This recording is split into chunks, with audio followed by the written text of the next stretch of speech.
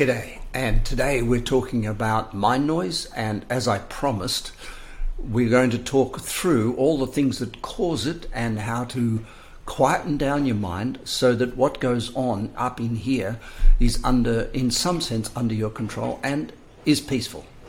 So let's go through today's one, and today's is uncertainty. Now, I would say of all the mind traumatizing thoughts that go through your brain, uncertainty is the greatest. Uncertain about the future, uncertain about the present, uncertain about what to eat, uncertain about what to do. And uncertainty robs you of groundedness. So when we get uncertain, we become ungrounded. Grounding is probably the most important thing you can learn in your life, because as you grow in life, as you grow in leadership, as you grow in romance and you grow in love, uncertainty holds you back where you came from. Uncertainty as to whether your relationship's going to last, uncertainty as to whether you're going to have a job next week, uncertainty about so much. Now, a fool will just bypass uncertainty and head straight into the jaws of the devil. For example, every couple of months, or every 6 months at least, I have a blood check. In that blood check, I check things like my prostate, my heart. I check for all sorts of elemental control variables. I check for iron. I check for everything that could possibly be checked, in a sense, through a blood check. And I do that to eliminate uncertainty.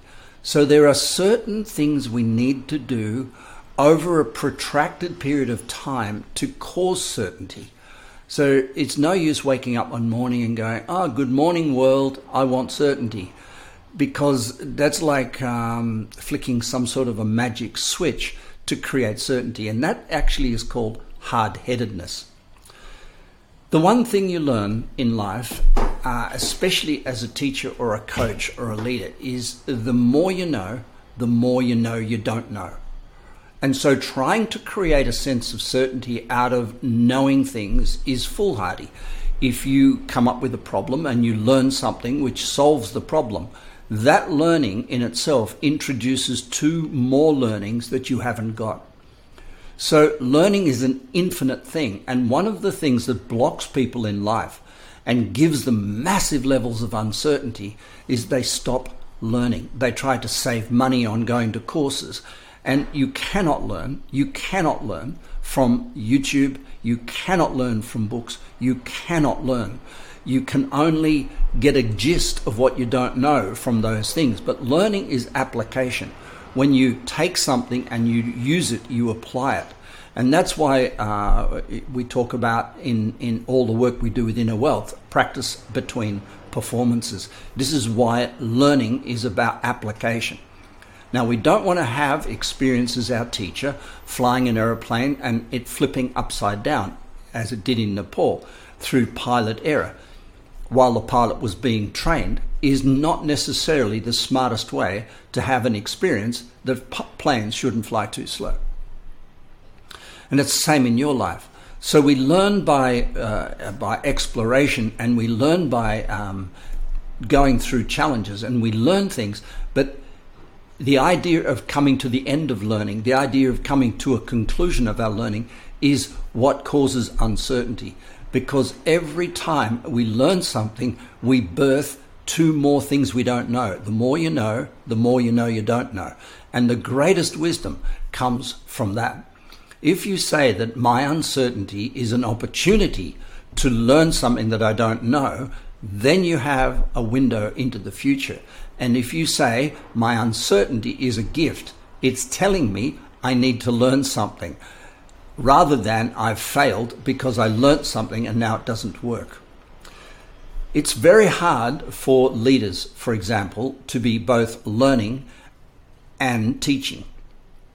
What we say in the yoga environment, and I've owned yoga schools, so I know this only too well, that we always warn students that want to become yoga teachers not to do so too early, because once you start teaching, it's really hard to keep learning, because the learning makes you feel insecure about what you're teaching.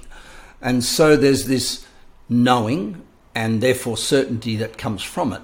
And then there's this willingness to learn more and the uncertainty that it breeds. So mind noise is when we get stopped. We say, I've learnt enough, or I'm going to apply what I've learnt. I don't want to learn anymore. This is too much for me. I don't want to come and listen to Chris in coaching this week because it's going to be uncomfortable. Getting used to the fact that the more you know you don't know. I spend many hours a week going through learnings. Now, it's hard for me because 99% of all the stuff on the internet that I read and look at and listen to, I know. And so, I'm going to fly here. It wants to get on camera. The more you learn, the harder it is to find things you haven't learned and find teachers. And so I spend a massive amount of time filtering through garbage, filtering through books that people recommend for me, that they're not wrong books, it's just I already know what's in them. And so I'm looking for what I don't know. I'm looking to feel incompetent. So I take to books that aren't necessarily down the main street of where I've come from. One of the interesting experiments we used to do in a bookshop, and when I first started selling books and would go to a bookshop, I would relocate all of my books up onto the shelf, which is eye level, because I know that's where most people look for what they're looking for. But we would ask. I had all my students in Canada. I trained 200 consultants in Canada to do the inner wealth work. And I asked those people to go into bookshop and ask people what they're looking for and where. And people would be looking for self-help books in the self-help section, and then ask, what particular book are you looking for? And the truth of the matter is, people were looking for books that reinforced what they believed to be the truth. So if they believed peace and calm and calmness was the solution to all their problems, they were looking for Buddhism books. If they were looking for therapy type analysis, and in the inner child, they'd be looking for books on the inner child. In other words, we look for things that reinforce what we currently believe, and that has stopped. That means we have blocked learning. We are reinforcing what we already know, and that is where uncertainty comes from. It comes from thinking that we know it already, and now we have to reinforce what we already know in order to stay immune from the two things that nature's introduced to us for every one thing we've learned that we don't know. I hope this is clear. I hope you realize that uncertainty is a process of life, that we shouldn't be running away from it, that we can't flick our fingers tomorrow and say, I want certainty. That doesn't happen. What happens is we start to learn what certainty looks like and how uncertainty is an important part of developing certainty. And the more certainty we have, the more we know we don't know. So the more we're confronted by uncertainty. The solution I would recommend to most leaders in the world who face intuitive uncertainty that comes from mental calm. When you silence the mind, your intuition comes up and you might start seeing clouds on the horizon. The solution I recommend for leaders who face this situation is a whiteboard, and having someone watching you throw up ideas on a whiteboard that are subject to criticism. So in front of a group, go, I'm going to think out loud for a minute. If the competitor does this and we do that and we do this and we do this is what I'm thinking out loud. And have someone sitting there going, bullshit. And so you remain open to questioning and learning things you don't already know. But most people I recommend to buy a whiteboard. I look at their whiteboard behind them when I'm coaching them. And up on their whiteboard is everyday thinking, habits. What do I need to do? A to-do list. What do I already know? Those things need to be rubbed off a whiteboard. There's a place for those, and that's called your calendar or your to-do list or your diary. What goes up on your whiteboard is what you don't know.